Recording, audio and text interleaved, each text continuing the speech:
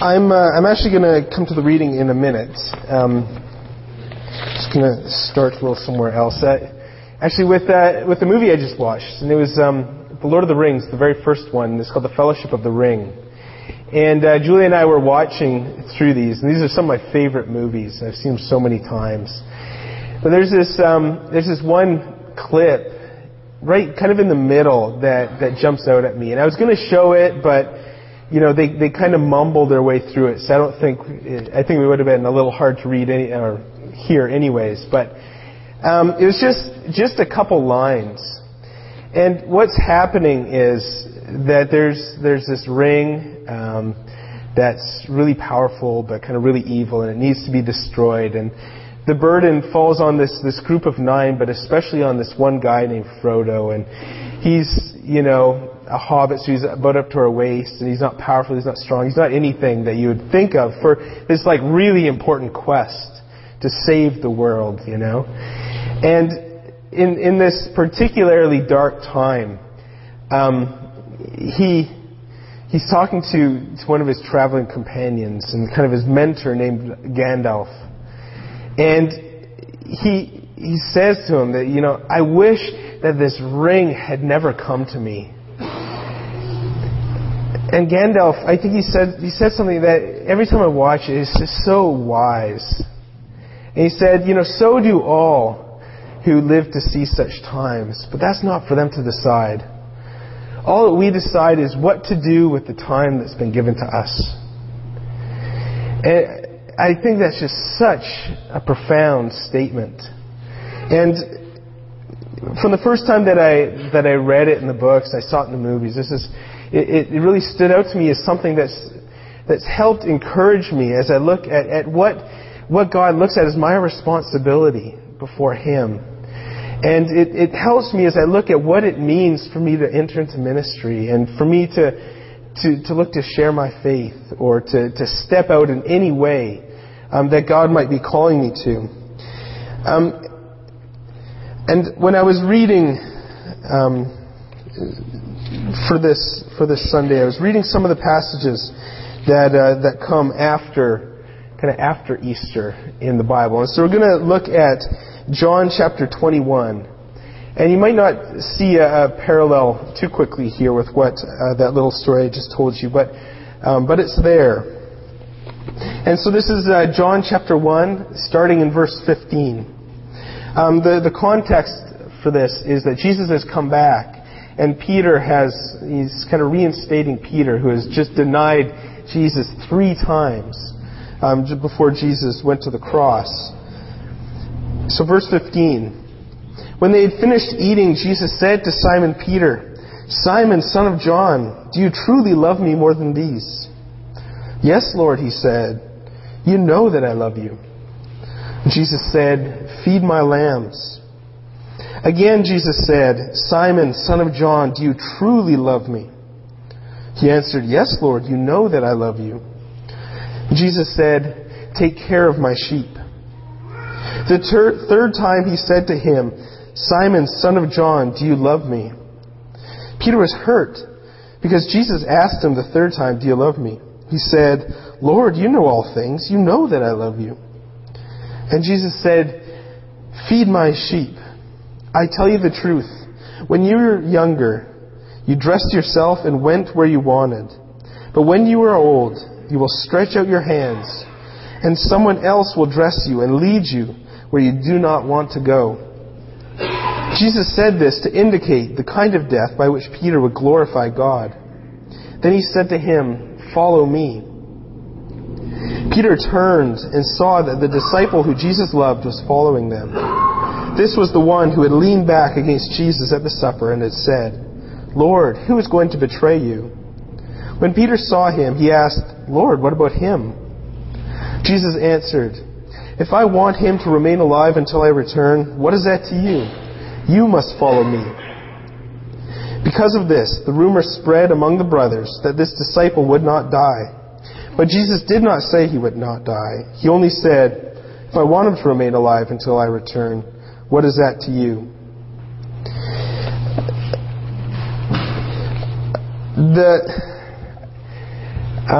So the first bit with the feed my sheep, that's the part of Jesus reinstating Peter, and he's kind of encouraging him and calling him back and saying that he still has a purpose for Peter despite what Peter had done.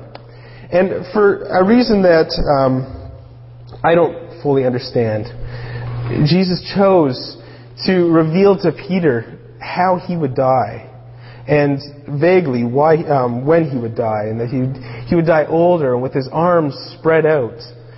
And this happened. And Peter, when he was later in life, he was crucified, and the legend says that he was crucified upside down, so that he wouldn't be identified too closely with the death of Jesus, and that, I guess that he's not Jesus.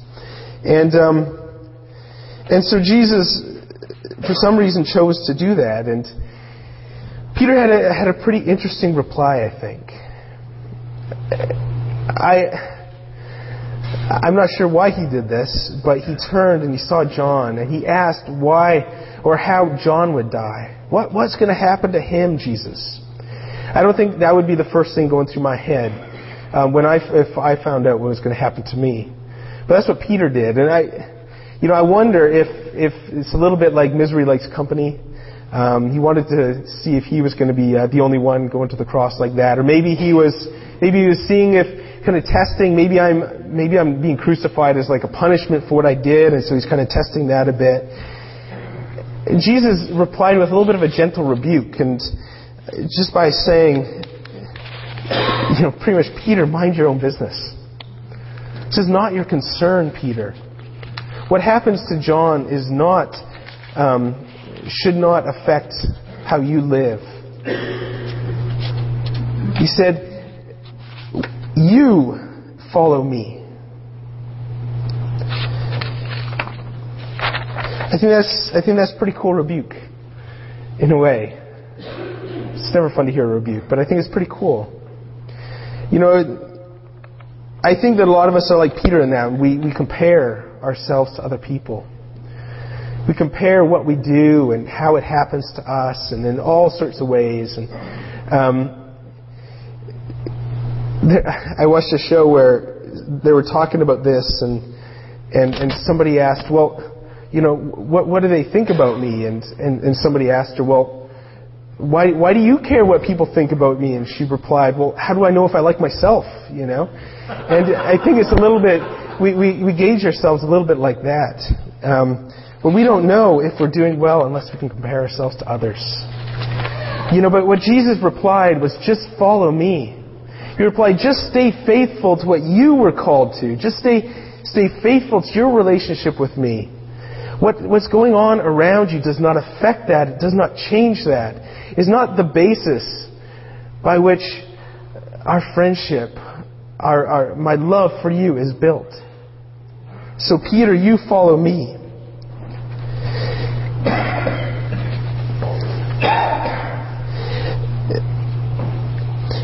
In our second reading, the reading that Bill read is from 1 Corinthians 4. But also, if you go beyond that, and immediately following, starting in verse 12, Paul, who wrote that, he talked about the metaphor of the body, that we as the church are the body, and we're different parts, and some might be the ears, the eyes, or the mouth, or the hands, or the feet, but we're all the body that work together for a single purpose, where we each benefit each other. And that was a continuation of what Bill read, where Paul is talking about how we all have different gifts.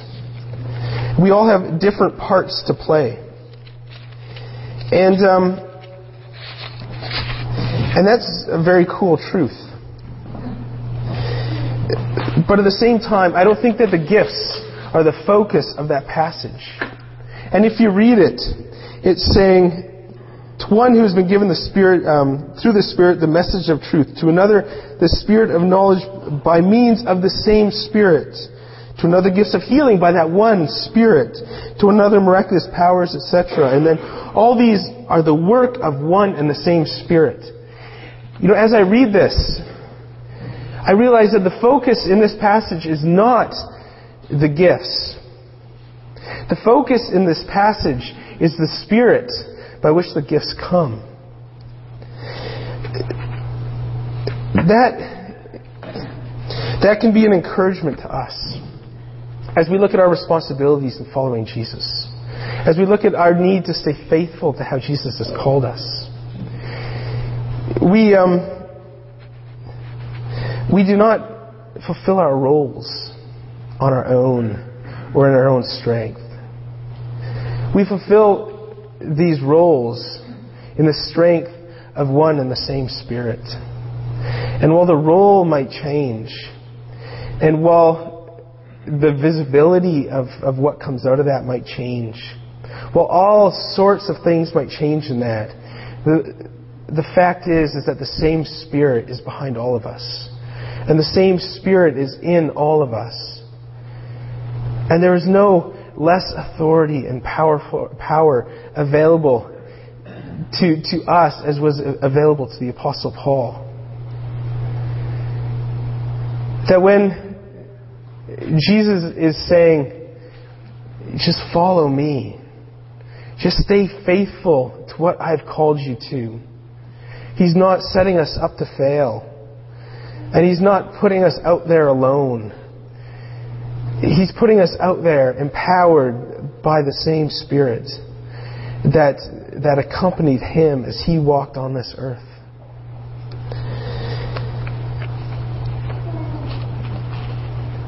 And Paul is saying in this passage that we've been given the Holy Spirit so God can work through us in unique and powerful ways, like he talked about in these gifts. And in Galatians, it's chapter 5, and it's verses 3 to 5. There's a little bit of a reminder in how Jesus talked to John about how we look at ourselves. So he's saying, Jesus told Peter, don't look at yourselves next to somebody else. Don't gauge who you are before me based on who you are beside somebody else. Because you are responsible for what I've been given to you. You're responsible just to follow me. And Paul writes, if anyone thinks he is something when he is nothing, he deceives himself. Each one should test his own actions. Then he can take pride in himself without comparing himself to someone else. For each one should carry his own load. We could probably talk a little bit about the pride that he's talking about there. That's not a license for arrogance, of course. But Paul is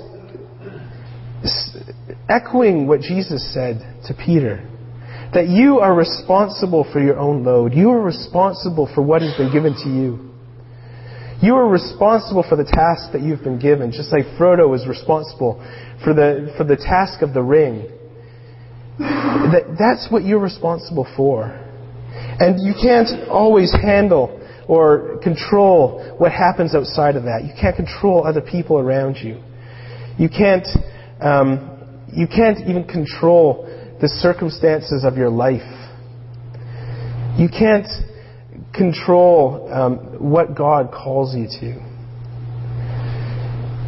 What you can control is your response. This is the part that we're responsible for. How do we respond when the Holy Spirit nudges us in a certain way? Are we going to be faithful to that, or are we going to walk away? And this, I believe that this can be an encouragement for us. There's this, the way that the expectations for church have gone. Success is gauged by effectiveness. And effectiveness is based on bodies and buildings and budgets, the 3 B's. And this, I don't believe that this is biblical. I believe that what God has called us to, not to effectiveness, but to faithfulness. And we're to water and we're to plant. But it's God who brings the increase. What comes out of it, the fruit, the effectiveness, is the responsibility of God. Our responsibility is to take what we've been given, what God has invested in us, what He has placed in us. And the Bible is so clear that God has not let any of us go by without putting in us, in our hearts and our spirits, something that makes us just so valuable to the kingdom and so valuable to God's purposes on this earth. Our job is to take that and to take the tasks that God has been given to us, those opportunities that are before us, to take that and to walk in obedience and in faithfulness. And this can sound burdensome and this can sound like a weight, but it can't be that, because Jesus said that His yoke is easy and His burden is light. And so this can't be a heavy thing. This has to be a freeing thing at some level.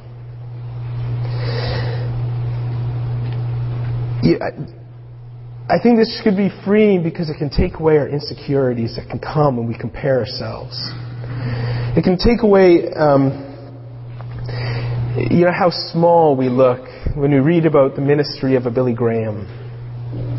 We watch those movies of a Heidi Baker, and we can take away the insecurities of, man, I've never seen that. What's wrong with me? I would love to see the kind of ministry that they have. But you know what? It's really not my responsibility. My responsibility is to take what God has been given to me and invest it well. And be faithful to that. To let God take what I offer, what I give back to Him, and let God grow something out of that is going to be a blessing to Him, that is going to bring glory to His name. And the pattern is, the biblical pattern for how the church works is not for a few spiritual superstars and everybody watching. The pattern is for us to be drawing out in each other what God has placed in our hearts. The pattern is to encourage and edify each other so that we will be able to step forward together into the things of God. There's I was reading about a Romanian pastor, and he was a youth leader during communism, and I think this was back in the 70s. And I'm going to try to pronounce his name, Ovidiu Radulescu. It's not even close, right? Yes. He was a youth leader in a church in Romania, and when communism was really severe there, and some of the youth at the church went to the leadership and asked for permission to begin doing some door-to-door evangelism. And the church leaders, it sounded like from a story that they were amazed by their own reaction and that they were petrified at doing this. Because what that would have meant, it would have meant attention on the church. And attention means that it's not going to be welcome attention, and it's not going to be good attention. It means that you're going to be persecuted and the doors are going to be closed. But what they realized when this came forward, when the youth of the church brought forward this idea for evangelism, they realized that it wasn't necessary for the government to close the doors of the church from the outside, because the church itself had already closed the doors from the inside. It didn't matter because the effect was the same. Either way, the doors were closed and the kingdom of God was not growing, it was not advancing. I think that this is often what we do. This is often how we shut out what God wants to do in us. And maybe not as a whole church body, but I think we can do this in our own individual lives.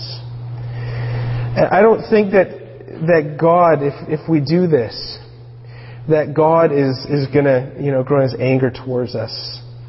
He might, but I don't think so. I don't think He works like that. I think God's going to be saddened because we lose the opportunity to see Him work through us. I think God offers us something amazing, is something incredible, which is seeing His Spirit flow through us and seeing things happen that we couldn't do on our own, and seeing lives changed, and seeing all these things that I know that in our hearts we long to see. God is offering this to us. But what He wants is for us to step out and give Him the opportunity to do that, to open the doors, of our hearts, or of our church, or whatever it is, and give Him the chance to come through. And going back to the Lord of the Rings, a guy like Frodo, he was so incredibly unlikely to be chosen for this task. There's every reason not to choose him, and apparently none for choosing him. But if he hadn't stepped forward, if he hadn't stayed faithful to the task that he'd been given, that he would never have realized what was actually in him, what he actually did have to offer. And it wasn't until he had stepped forward that any of this came out. And one of the most important storylines in the books, in the movies, is that, when the strength of the powerful and the wisdom of the wise reaches its limits, that it's the small and the weak, those whose most distinguishing feature is their lack of power, that are used to bring change and are used to see incredible things done. I think when Tolkien wrote that, I think that this is something that was inspired by the Holy Spirit, because it's just an amazing picture of how the Bible describes us. And Paul says, not all of you are wise, not all of you are strong or powerful or whatever. Not all of you look like you have anything to offer. But you are the ones that God has chosen. And God doesn't make mistakes. And God doesn't do things by accident. God chose you for a reason. And it should be encouraging for us. Because it means that God didn't place us here by accident. God didn't put in us a calling or gifts or anything because He didn't have a better alternative. God did this because it's His plan for us. It's His plan for the world. It's to us that God wants to see the world changed and brought to Him. And if this sounds intimidating, it might be because it's scary to do this alone.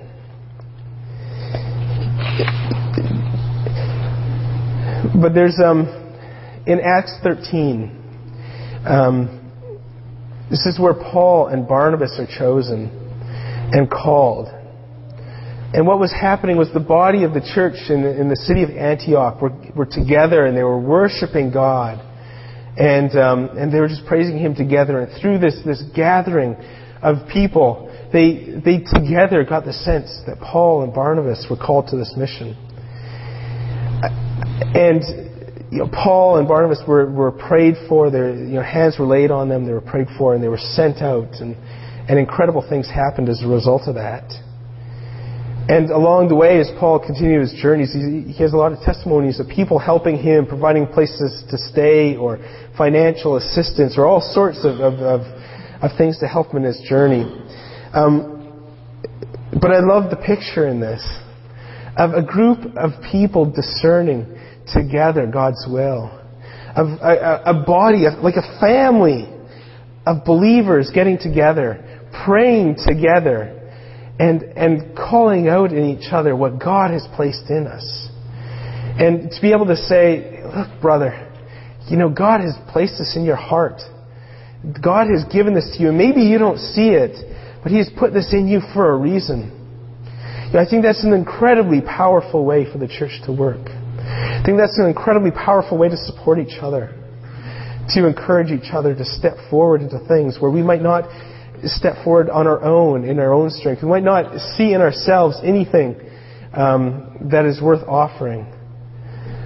But we can see this in each other far more quickly. And God can bring this out in each other and help us to encourage each other to step forward. Because it's not about any one of us stepping out and any one of us having to save the world on our own. It's about us encouraging each other, stepping out together, each responsible for being faithful to our part, the part that we play, but in knowing that we do this together. And in also knowing that we do this empowered by the same Spirit that knows no limits and isn't finite like us, does not reach the end of His power and His authority, but can always go with us. And so this is something that I want to encourage us to do. As we pray together, as we have our home groups, as we just hang out over coffee, that this is one of the responsibilities that we bear for each other. And that's to work together to discern how God might be working in each other's lives. And in helping each other to see responsibilities that we have and the privileges that we have in working with God, to see opportunities that might be right in front of our feet, to see skills and abilities that we didn't know we had, and to encourage each other to step out in this. And I think everybody who has at any time in their life stepped out into something new and something big has done it because there's been somebody behind them encouraging them, working with them to bring out the good that is in their hearts and the strength that they have, and in reminding each of us that we have something to offer. And if we realize that we're not going this alone, if we realize that we're in this together, that we have the Holy Spirit, that our responsibilities is not necessarily to be great or notable or anything. Our responsibility is to be faithful to what God has given to us. I think this can give us the courage as a church to step out. And give us courage as individuals to step out into the ministry that God has for us. And so I just really want to encourage us that if we long to see the Holy Spirit shine through us, if we long to see Him evident in our lives, if we long to see Him just pour out in our church, it takes a step. It takes giving Him the opportunity and the room to move. We're never going to see the Holy Spirit use us to bring healing to somebody who's sick unless we step out, lay hands, and take the plunge of praying for them. And we're never going to have the privilege of seeing the Holy Spirit use us as evangelists if we don't buck up the courage and share our faith. We're never going to see the Holy Spirit use us in so many different ways. And God is good. He doesn't want to withhold anything from us. And He can work with us where we're at. But, if we really want to see the Holy Spirit come in all His power, we have the opportunity to take a step. We have an opportunity to first step out in faithfulness to what God has placed on our hearts and the opportunities that are ahead of us. So I'm going to pray, and I'm just going to ask the Holy Spirit to shine in us. And I'm going to ask the Holy Spirit to show us opportunities that we have. And Jesus, we thank You for the privilege that we have in working with You. And we thank You for the privilege that we have in being partners with You and sharing the gospel and building Your kingdom. And Jesus, we thank You that we have the honor of being bearers of Your Holy Spirit. And Jesus, we've been praying that Your Spirit would shine through us. And we've been praying that we would see You work in new and just powerful ways. And Jesus, we want to be faithful to who You called us to be. And I mean this as individuals. I mean this as a congregation, that in every way we just acknowledge that You've put in us something that is valuable, something that is priceless, something that You have planned for us from before time, before we were born. And Jesus, we want to see this come out. We don't want to see it just left as untapped potential. So Jesus, I pray that you would raise up in us the opportunities that we have to step out, to be faithful to who you've called us to be. Jesus, I pray that we'd be able to encourage each other in new ways, in more dynamic ways, that we'd be able to see in each other in new eyes those things that you've placed in us in order to fulfill your purposes. That there would be nobody in this congregation who is left wondering, what God could possibly have put in them. That we would be able to see in each other and call out and encourage each of us to step out. And Jesus, I pray that your Holy Spirit would open our eyes in this way. And Jesus, that we would find just a new boldness and a new courage and encouragement in just a greater understanding, perception of who we are before you, and just how you long to work in us and through us. And Jesus, we just ask again that you show yourself here, and we'll do whatever it takes, Jesus, in order to see you come through. And we long to see your kingdom built, and we want to see more and more people come to know you.